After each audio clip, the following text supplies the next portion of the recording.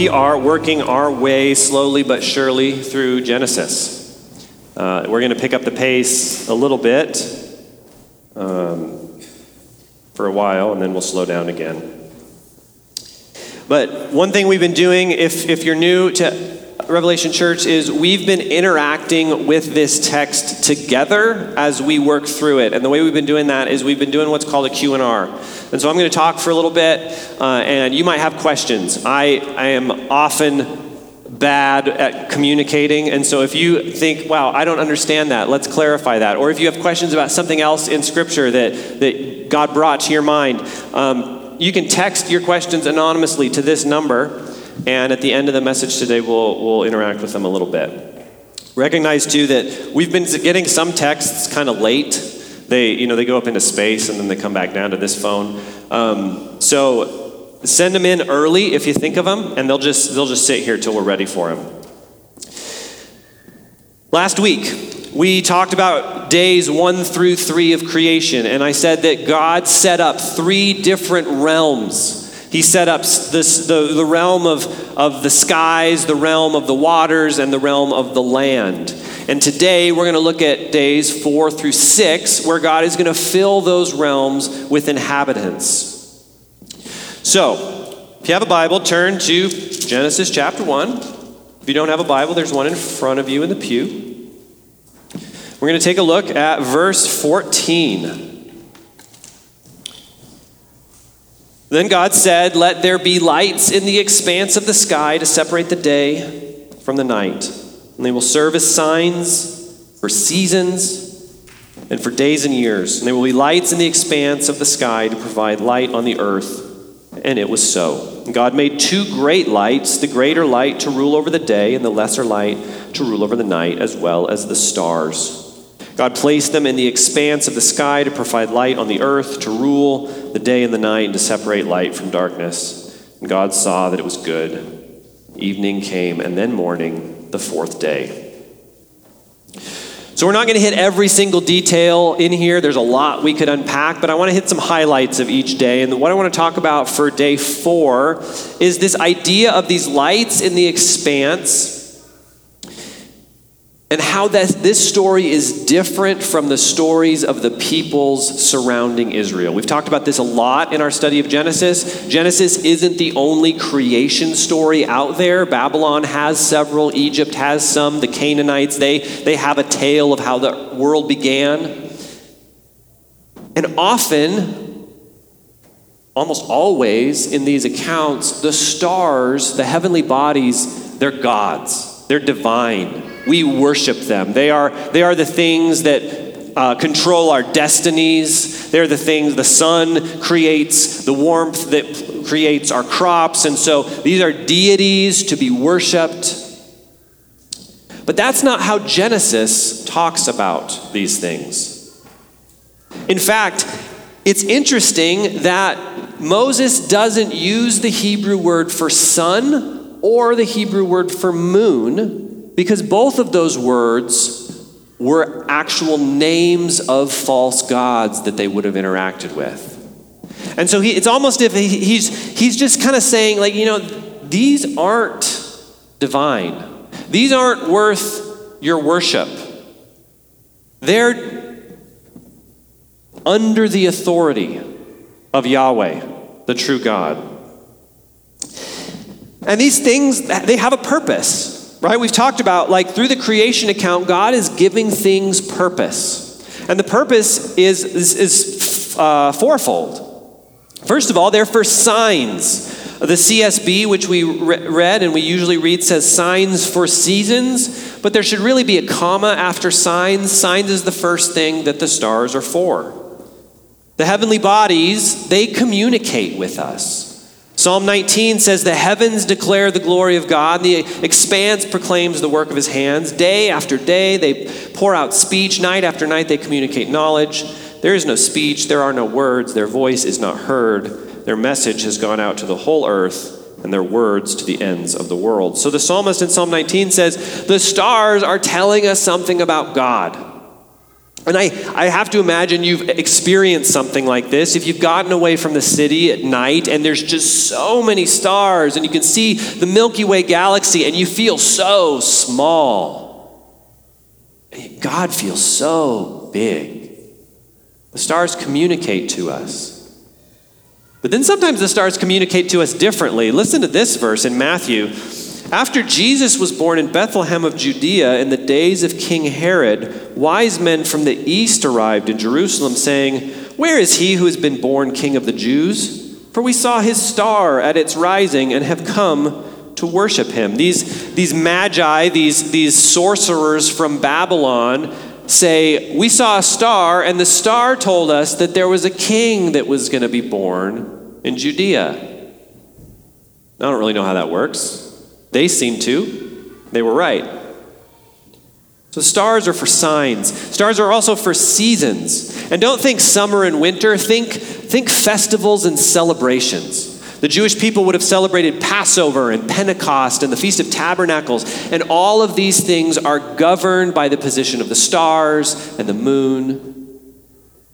When we do this is based on where these celestial bodies are at.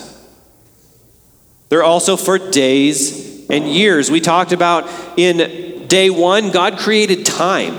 God created this idea that our lives are a series of moments. And in day 4, God gives us some tools for keeping track of those moments. The days and the years, the calendar. The heavenly bodies are the timekeepers that God sets up on day 4. And I love this because throughout the creation narrative, we're going to see it a lot next week when we start talking about people. God is a delegator.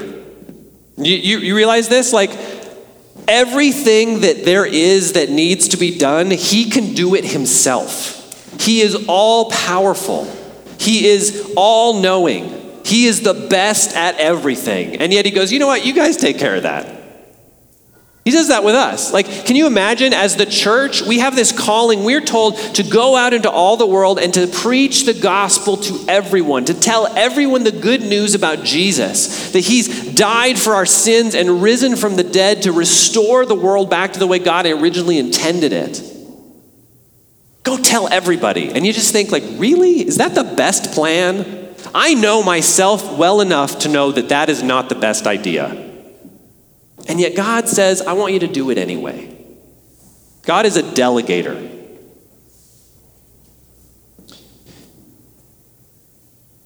But before we get off of the stars, I want to take a look at verse 16. It says, God made the 2 great lights, the greater light to rule over the day and the lesser light to rule over the night, as well as the stars. This idea of ruling, this is something that persons do, that beings do. Objects don't rule. So it's kind of a weird word to use. And we just got done talking about how Moses is de-emphasizing these objects. These are not deities. These are not gods that should be worshipped. But as we read through the Hebrew scriptures, we continue to see that the stars are often given personalities. In Job 5, it says, the stars fought from the heavens. The stars fought with Sisera from their paths. In Job 38, we read, what supports the earth's foundations, or who laid its cornerstone, while the morning stars sang together and the sons of God shouted for joy. Isaiah 14 says, you said to yourself, I will ascend to the heavens. I will set up my throne above the stars of God. I will sit on the mount of the God's assembly in the remotest parts of the north. That's a passage that we often tie to the fall of Satan. So all throughout the scriptures, we see stars kind of given this like personality. Now, what should we do with this imagery? It's hard to tell if ancient Israel believed the stars were actual beings. A lot of their neighbors did. Like I said, a lot of them believed they were gods. But they definitely believed that the stars were symbols for some sort of supernatural being. And we see this even in the story of the wise men. Jesus has a star. And the wise men go, his star has risen in the east, and we came to Jerusalem to find him. There's, in their mind, this great king, this ruler, has a star that is a symbol for him. And I think that's really fascinating because no matter the specifics, we live in a very different world than they did. The Bible teaches us that the physical world and the spiritual world are incredibly connected. In some ways, ancient people were more in tune with the reality of the world than we are. We talked last week about the idea of a flat earth and a domed sky and how that seemed to be how everybody kind of understood the world. And we can stand on our high perch from 2021 and go, aren't those ancient people dumb? But the Bible teaches us about a kaleidoscope of deeper realities that we dismiss because we're so good at science. And this quote from Nikita Khrushchev, he said, Gagarin, the first cosmonaut, flew into space but didn't see any God there. And as Christians, we would say, well, that's silly, that's not how it works. But for the atheist Khrushchev, he's holding on to this physical reality of like, well, we went up there and God's not there, so there's no such thing as God. I did some digging this week into this like controversial field of weighing people when they die to see if you can measure the weight of their souls leaving their body. It's pretty weird. But if souls are immaterial objects, they probably can't be measured materially anyway. And we get tied up in this idea that science is this pinnacle of knowledge and we have to understand everything that way. In the Voyage of the Dawn Treader, in the Chronicles of Narnia, the team on the ship gets to an island and they meet this man named Ramandu, who calls himself a retired star. And Eustace says, in our world, a star is a huge ball of flaming gas. And Ramandu says, even in your world, my son, that is not what a star is, but only what it is made of. And I love the mystery in that idea that yeah, stars are these things out in space. They're fusion factories full of hydrogen and helium. But what if something else is going on that we can't detect with our telescopes? So look up at the stars tonight and just wonder if there are spiritual beings behind every one. But don't worship them. Moving on, day 5. Then God said, let the waters swarm with living creatures, and let birds fly above the earth across the expanse of the sky. So God created the large sea creatures and every living creature that moves and swarms in the water according to their kinds. He also created every winged creature according to its kind, and God saw that it was good. God blessed them. Be fruitful, multiply, and fill the waters of the seas, and let the birds multiply on the earth. And evening came, and then morning, the 5th day. Okay, one thing I want to key in on day 5. It's in verse 21. So God created the large sea creatures.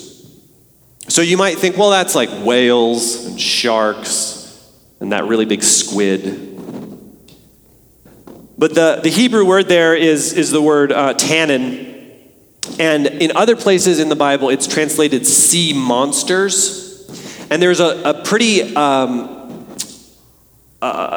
major understanding in the ancient Near East that sea monsters, they live in the ocean, and they're up to no good. And we've talked a lot about the ocean. We talked about when at the very beginning, when God moved over the formless earth and the chaotic waters were in existence, that's the kind of a primordial chaos that everything springs out of, that the danger of the sea, that the disorder, that just the natural entropy is something that God is working against in creation. He's creating order. He's creating life where there is disorder. And to the ancient Israelite, In that ancient sea, there lived ancient sea monsters. And the sea monsters were these personalized representations of this chaos and this disorder and this force that was just trying to undo everything that's good about the world. And this makes its way into Scripture. In Isaiah 27, we read, "On that day, the Lord with his relentless, large, strong sword will bring judgment on Leviathan, the fleeing serpent, Leviathan, the twisting serpent. He will slay the monster that is in the sea." So Leviathan, the sea monster, is this obviously negative thing that God is going to conquer. Psalm 74, the psalmist writes, "You divided the sea with your strength. You smashed the heads of the sea monsters in the water, and you crushed the heads of Leviathan. You fed him to the creatures of the desert." This is a creation psalm. The psalmist is talking about creation, but he's telling a different story than Genesis. Because in Genesis, we don't see this battle. What he's doing is he's pulling on another story that everybody in his world would have known from a city called Ugarit. A group of Canaanites had a story about the god Baal. If you've read the Old Testament, Baal is a false god that the Israelites are constantly going astray and worshiping. And the Canaanites have this story about Baal conquering the sea and conquering the monsters in the sea to set up the world. And I've got a little chart here. I'm going to show that. Yeah, there we go. So in English, we have the words sea and sea monster and Leviathan. In Hebrew, the words are Yam, Tananim, and Yuatan, I think. I don't know. And then in Ugarit, this Canaanite language that's very similar to Hebrew, the words are Yam, Tanun, and Lutanu. And those are all the names of gods that Baal destroys. And so what the psalmist is doing in Psalm 74 is he's repurposing that story and saying, no, Baal isn't the one that destroyed the chaos monsters. Yahweh is the one that destroys the chaos monsters. He's using the Canaanite creation myth against them to show that Yahweh is the true king. But Genesis is taking a different approach. Genesis is pulling on the same word, this sea monster, but he's not using the Canaanite myth to talk about a battle. He just goes, you know that fearsome chaos monster that ruins everyone's lives? It's not a big deal. God made that. God put that in the ocean. It does what God wants. Yahweh is bigger and more powerful than all the things that you are afraid of. And while we might not visualize a sea dragon at the source of all of the bad things that happen in our world, we still need to hear that God is bigger than all of the things that we are afraid of. All of the things that have power to bring chaos and disorder and destruction in our lives. Our God is higher and greater and better than those things.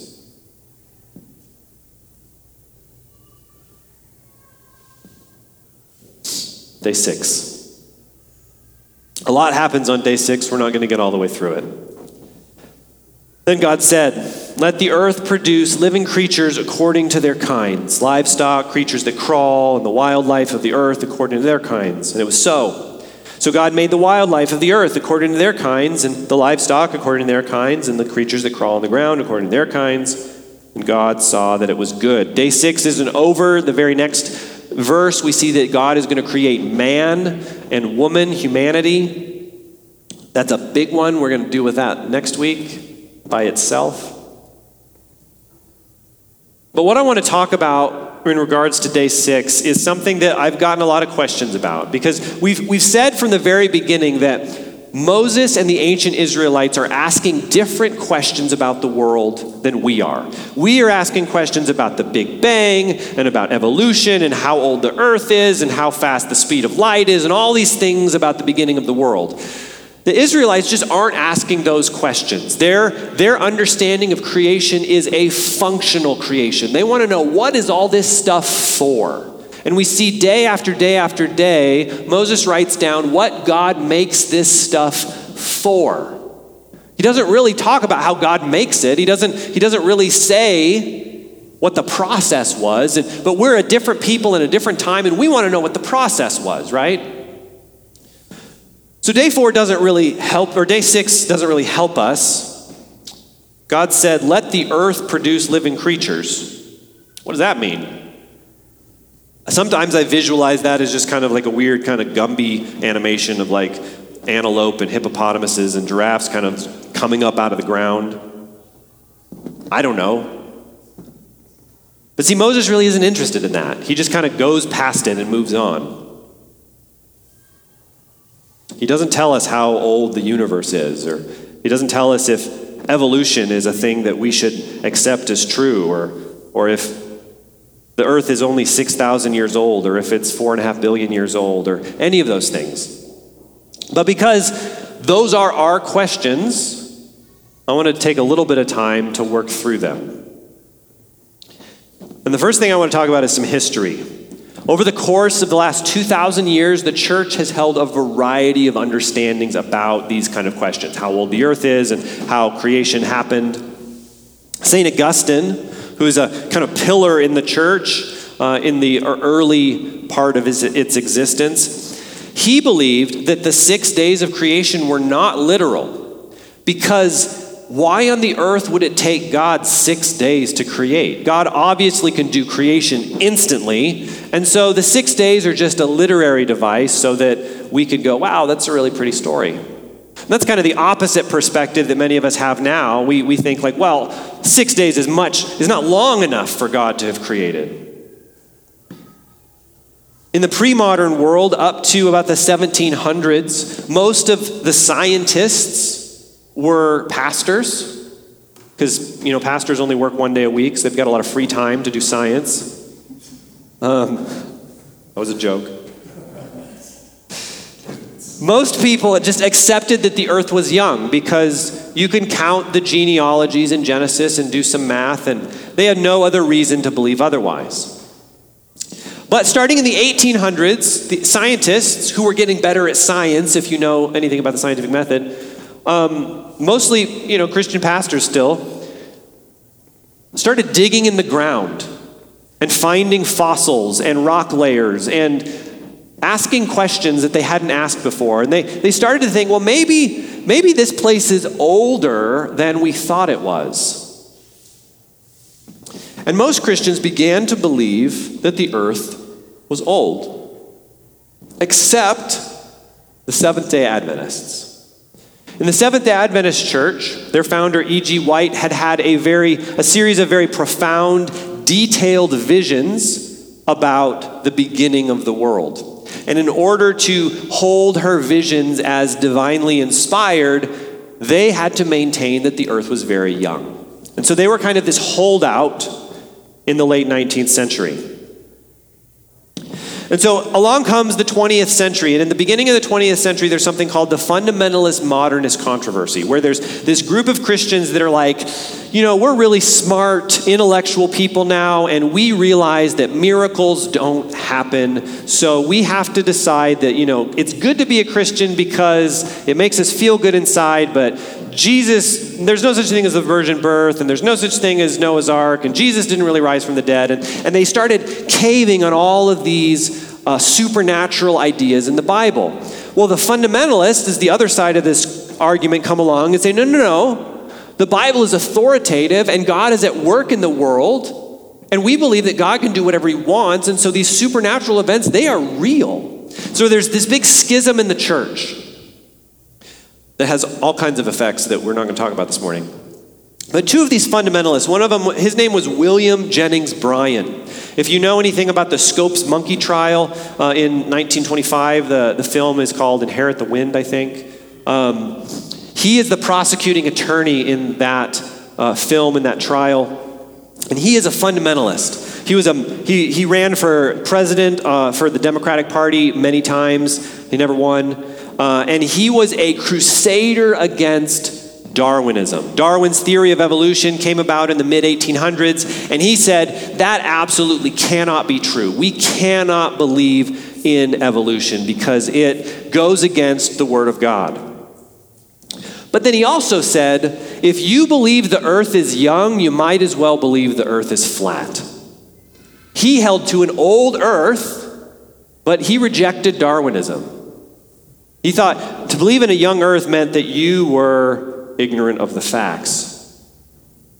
James Orr, who was another fundamentalist, he wrote a paper in one of the fundamentalist papers. It was this kind of manifesto that was written by the fundamentalists called Science and the Christian Faith. He was a theistic evolutionist. He believed that God was responsible for all of the evolutionary processes over millions of years that created the world we see today.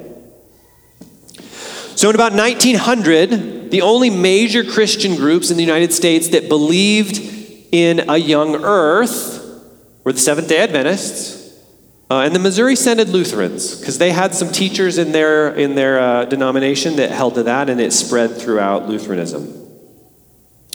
So there's this Seventh-day Adventist book salesman. He goes door to door selling Seventh-day Adventist books, named George McCready Price, who starts to dig into the field of geology. He's an amateur geologist. And he gets excited about this young earth, what's called flood geology, where you kind of interpret everything we see scientifically based on a 6,000-year-old earth and a global flood. And he started writing books. He developed something called the Deluge Geology Society in 1938. And he caught the attention of a Baptist civil engineer named Henry Morris. And if you've gone to Bible college, or if you've ever studied young earth creationism, Henry Morris is the guy for young earth creationism. In 1961, he published a book called The Genesis Flood, where he laid out the scientific processes that he thought were responsible for our earth today based on a 6,000-year-old earth and Noah's flood. And in the 1960s, I wasn't there, but I heard that it was a period of social upheaval, that there's a lot going on in the 1960s that Christians are not okay with. And the young earth creationism movement comes into this place and starts saying, you know what the problem with the world is? All of this abortion and crime and pornography and all of these things, it's because people believe in evolution. And if you reject our understanding of the young earth 6-day creation, you are rejecting the authority of the Bible. And this is what's wrong with the world. And so these different kind of expressions of how to understand Genesis have kind of coexisted with each other ever since. And what this is it's an argument between agents and methods. And here's what I mean by that. I do a lot of work on my house. We're just finishing up building a fence, and we're installing a countertop, and I just like that sort of thing. My dentist, he knows that I do this sort of thing, and I saw him at a restaurant the other day, and he said, "Oh, hey, we're finally doing that renovation on our house." I said, "Oh, that's awesome." And he goes, I'm not doing it. I'm paying someone to do it, which is probably the better method, honestly. But see, he can still say he's doing a renovation on his house because he is the agent responsible for that renovation. His methods might be different than mine. When I say I'm doing a renovation, I'm getting out a nail gun and a tape measure. When he's doing a renovation, he's getting out a checkbook. But we're both agents there. It's just our methods are different. And so when we look at God's creation, Genesis is clear that God is the agent. And all of us Christians, we we fight about what the methods are. And so I want to quickly go through 4 rooms that Christians live in regarding the methods. And I've got a view, and I've also got an organization that represents that view. So first, Young Earth Creationism, which we talked about, Henry Morris. The biggest organization representing Young Earth Creationism today is called Answers in Genesis. A man named Ken Ham runs it. They have a big museum. I think it's in Kentucky. They have a full-size replica of Noah's Ark. And they would say that Genesis presents a modern scientific account of the creation of the cosmos in 6 days, about 6,000 years ago. And much of what we see in the world today can be accounted for by the effects of Noah's flood. God is the agent, and a 21st century modern reading of Genesis shows us the methods. And so they would look at the creation story and look and see that light is created on day 1 and the sun is created on day 4. And they would say, well, there is some other light source on day 1 that has to exist that is replaced by the sun on day 4. The old earth creationist, represented often by an organization called Reasons to Believe, you can look up their website at some point if you'd like, says that Genesis presents a somewhat metaphorical but still scientific type account of the creation of the cosmos, and it aligns with the findings of science that seem to show that the universe and the earth is very old. God is the agent still, and we need to read the text metaphorically to match it up with the methods that we have discovered through science. So the same question with the sun and the light. The old earth creationists would say, well, the sun was always there from day 1 because it creates the light. But we know from science that the earth's atmosphere was cloudy and opaque for millions of years. So you couldn't see the sun until at some point in the distant past, that atmosphere cleared up and the sun was visible. And that's how they would explain Genesis. The theistic evolutionists, this third group, represented online by the Biologos Foundation, says that Genesis isn't really concerned about science at all. We should accept all modern evolutionary models that science gives us. All we really need to hold on to biblically is to say that God is the agent of creation. Genesis isn't talking about scientific questions, and whatever science shows us about how creation came to be, well, those are the methods that God used. And then this fourth room, which is a little bit different, is the intelligent design community. This is represented often by the Discovery Institute in Seattle. And proponents of intelligent design would say modern scientific research can use the scientific method to show that the world we have today could not have come into existence by natural processes alone and requires the input of an intelligent being from outside the system. And typically, they don't really take a position on Genesis because of that. So those are kind of the 4 boxes that we find. And these are all boxes filled with Christians. There's nobody there's a lot of non-Christians that believe a lot of things as well, but Christians hold to all 4 of these views. People that love Jesus and follow the Lord, our brothers and sisters in our family. So, what do I think? First of all, I have a Bible degree, so what I think about science is really immaterial. But I have opinions. I grew up being taught young earth creationism. I was homeschooled, and young earth creationism got a real foothold in the homeschool world, and I learned a lot about young earth creationism.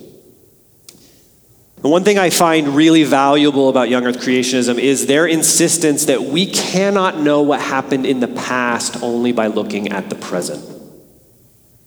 Young earth creationists believe in something called catastrophism, primarily Noah's flood, but other things in the past that screwed up how we would understand what happened. A good example of this is the Colorado River. You look at the Colorado River and the Grand Canyon, and some would say that, well, every year the Colorado River erodes this much silt. from the Grand Canyon. And so if you just add that all back up, it must have taken this many million years to erode the Colorado River. But young earth creationists would say, well, actually, what if something else happened? What if 1,000 years ago there was a giant flood and the erosion was way faster or way slower? We just don't know, based on what's happening now, what happened in the past. I love that perspective. I think it's probably wise. But as I've said already, I don't think Moses is asking the same questions we're asking. And so when young earth creationists try to fit a scientific worldview into a pre-scientific piece of literature, I'm not convinced that it makes sense. Old earth creationists point out that we have really strong data that shows that light has traveled for millions of years from distant stars. That ice pack in the Arctic has really accumulated for hundreds of thousands of years. And they'll point out in the text why it doesn't require a young reading. I think those are all valuable thoughts. But they're still trying to fit a modern scientific explanation into this text. Theistic evolutionists, they usually have a pretty good grasp on this idea that Genesis 1 isn't talking about science, because they can't have it talking about science. They would say that the Bible doesn't talk about the methods of how the earth came to be, so we're free to accept modern science as it is. But the problem I have with that is that if you haven't noticed, modern science is constantly changing. Every year it seems like this thing that we believed has been reversed, and now we believe this thing. And if you look back farther on the time scale, we believe things 200 years ago, 300 years ago, 400 years ago that we reject now. I'm skeptical of how reliable science always is. The intelligent design crowd has been really helpful to me over the years because they are an example of this idea that science is changing. These are professionals in their field. These are not pastors. These are PhD physicists and geneticists and chemists. And they look at the data that they study and they go, all of these naturalistic ideas that Darwinian evolution says is responsible for the things that exist, it just doesn't work. And they use the scientific method to show evidence for design in the system. Scientists like Michael Behe and Stephen Meyer at the Discovery Institute have brought real doubts about Darwinian evolution into the mainstream, even though they're kind of the minority. They're saying, you know what, there might be some evolutionary processes, there might be some natural selection, but at the base of it, we can't get from nothing to where we are all by ourselves. Nature just cannot do it. And I find that very helpful in wrestling with my doubts about evolutionary science. So, all that to say, I'm not really sure. I think Moses is trying to tell us some powerful things about the way the world works. I'm not sure he's trying to tell us how the world works. I think there's a lot of really good, honest men and women doing scientific work that's worth taking at face value, but I also think men and women are broken and sinners, and sometimes science is wrong. Sometimes it's wrong on accident, sometimes it's wrong on purpose.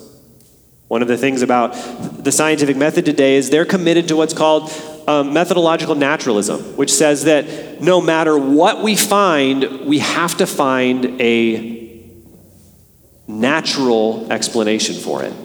No matter what comes to be, we can't just say, well, God did it. And I kind of understand that in one sense. But with some of the proponents of intelligent design, they're saying, no, you actually can see that there is data showing that there is no way to get to this organism or this process or this protein sequence without adding information from the outside. And nature doesn't work that way. Which I think brings us back to what I think Genesis is screaming at us, which is God is the agent of creation. And so as we wrap up, I've got 2 points of application I want to make. And the first one is that we need to guard ourselves from unnecessary gatekeeping. I was watching a debate between a young earth creationist and an old earth creationist this week and on YouTube, and one of the commenters on YouTube wrote, "When I realized I believed the world was old, I thought I couldn't be a Christian anymore." You guys, that's awful. That's heartbreaking for somebody to bump up against what they think science is telling them and go like, I guess I have to abandon my faith. We shouldn't be posturing ourselves that way. Unfortunately, that's something that the young earth creationist community tends to do. They tend to be pretty proud about the idea that if you don't believe what we believe, you're at the very least wrong and you might not even be a Christian. And we can't be doing that. The age of the earth, the theory of evolution, these are not primary tenets of the Christian faith. The gospel is the message that Jesus is king and he has come to set the creation free from its bondage to sin and death. That's what matters the most. And the second point of application is this. There's a term called evolutionism. There's a quote from John Walton. The diabolical nature of evolutionism is not to be found first and foremost in its claims that things came into existence in a randomly generated sequence through mutation and natural selection, but rather in the insidious way that it strips the cosmos and everything in it of purpose. So here's what Walton is saying. And Walton is a member of the advisory council of BioLogos. So he is a theistic evolutionist. He believes that everything we know from a modern scientific perspective about evolution is trustworthy and true. He's also an Old Testament scholar. But he says the insidious thing about evolutionism, this philosophy of life that everything is random, doesn't conflict with the Bible in the methods that God uses. It conflicts with the Bible in saying that God didn't do it. There is no purpose. None of this matters.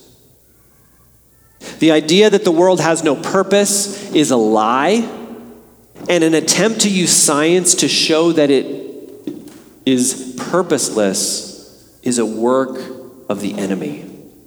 The world was not an accident. You are not an accident.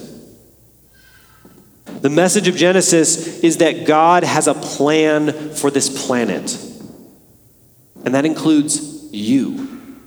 God has, the Bible says, knit you together from before you were born. God knows everything that there is to know about you. He is responsible for your life.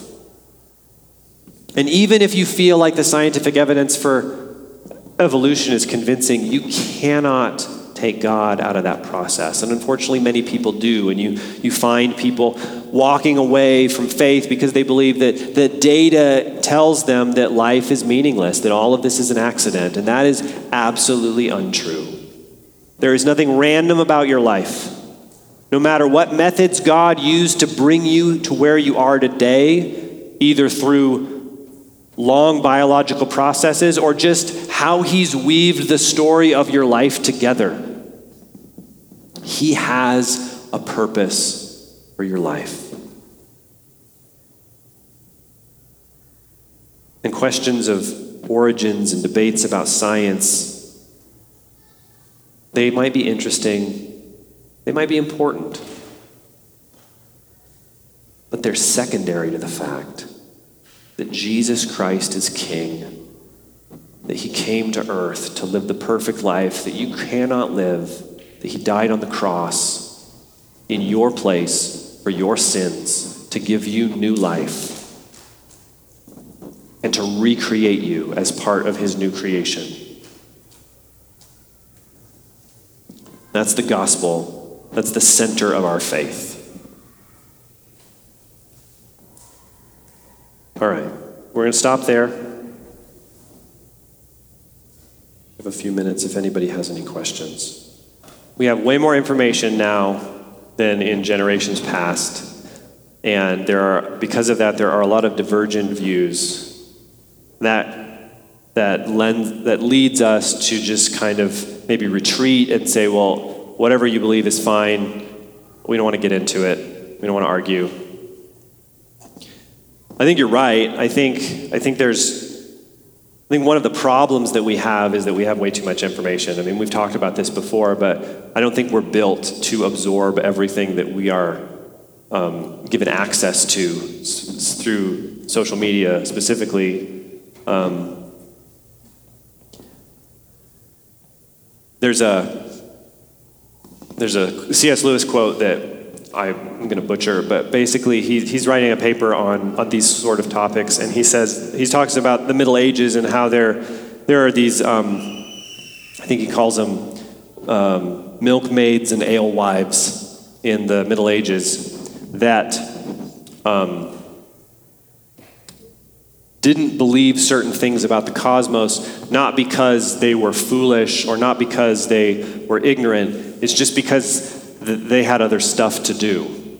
And I think for a long portion of history, the vast majority of people just kind of lived their lives and lived in their communities and gathered together and broke bread and got married and had children and celebrated family. And the idea that you would spend long periods of time thinking about whatever questions is not something that people had the privilege of time for. And so I think we live in a civilization to where we have been given so much more free time, and that's the rise of the scientific, the age of discovery, right? Not the age of discovery, the scientific revolution, or whatever they call that, is that all of a sudden you've got all these people that have this free time and that they can devote to like test tubes and beakers and digging in the dirt and stuff. And so in one sense, I think it's a good thing. I think learning and growing is a good thing, but I also think we live in a climate without trust for authority. And I think when we don't trust authority, then we kind of throw up our hands and go like, oh, I just don't know what to believe. If we were in a community where we had a very strong authority structure where whoever the guy was, whoever the body of people were, they say that this is true, and so we just believe it, it would be a lot easier. But we've been trained to mistrust everything, sometimes for good reason, because people lie to us, online especially. And so combining this idea of mistrust for authority with all of this extra information kind of creates this environment that you're talking about. I think in some cases it can be really problematic. I think if you say, well, some people believe that Jesus is the Son of God and some people believe he never existed, so I guess we can't know anything. It's true. I think we can. I think we can maybe do a little work and get to a place where we are confident that Jesus, at the very least, is a real person, and then maybe it's a step of faith, but a reasonable step of faith to say he's the Son of God. When we talk about things that are in this category of scientific data, I don't have a PhD in paleontology. I don't know. So when I have two people who are both experts in their field telling me the data says two different things, I just have to either trust one over the other, or, like you said, just kind of back away and say, I don't know. I think where it's okay, though, is when we can be clear on the things that are not central to the community of faith. Society at large is one thing, but we're talking about the family of God. We're Christians in this room, most of us. I don't know everybody, but most of us are Christians. And we would say that we are family, we are brothers and sisters. Our big brother is Jesus. God is our Father. And so there are some things that are paramount for being part of that family that we agree on. There's things that you need to agree about to be a member of God's family. And then there's other things that I would say we are free to disagree on. And for many people, I mean, some of you are like, I can't believe this is still going on talking about science. You're not into this kind of thing. Then you can just kind of go like, I don't care.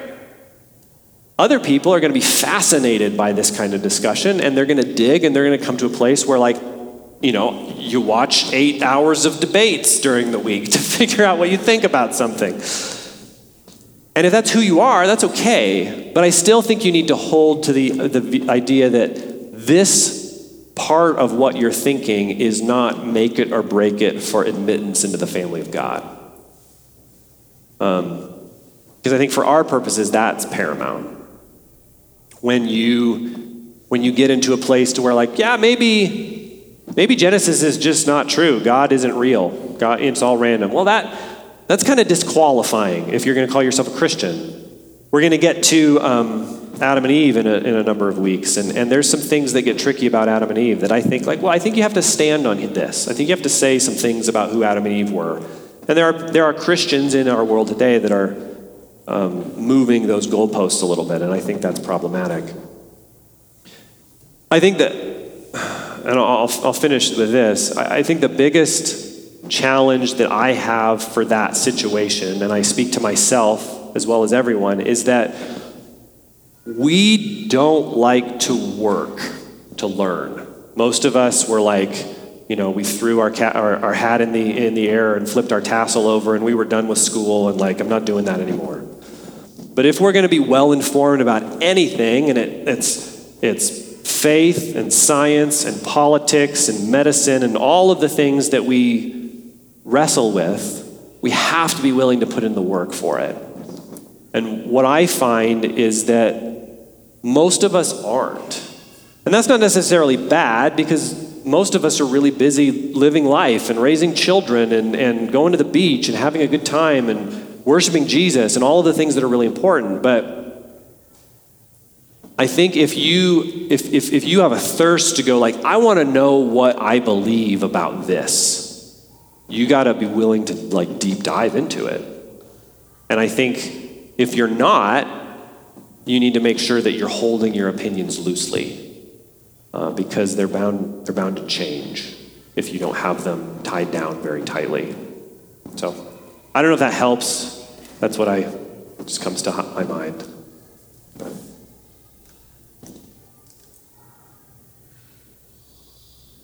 Okay, that's a good question. We're going to take communion.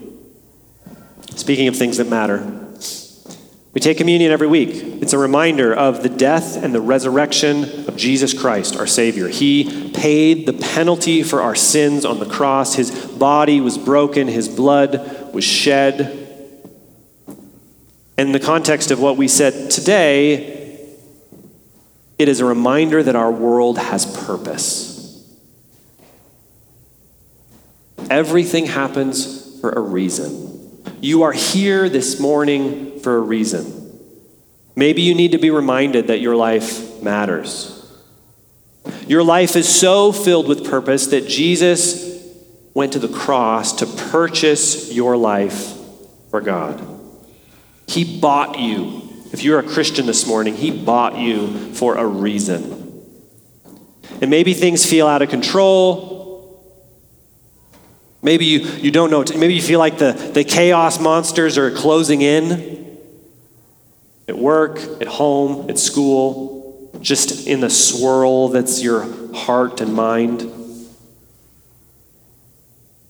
Maybe for some of you, you find it comforting to believe that all of this is just a random mistake. There's no purpose in life, nothing matters. I've been in that place where it just feels good to go like, maybe this is all meaningless. But the truth is, it's not. The plan of God is marching forward, recreating the world in the image of Christ. And you and I are meant to be part of it.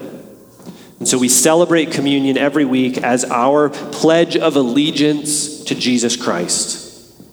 To take the body of Jesus represented in the bread into you, to drink the blood, because Jesus, through the Holy Spirit, lives inside of us. And we live because he chose to die on our behalf.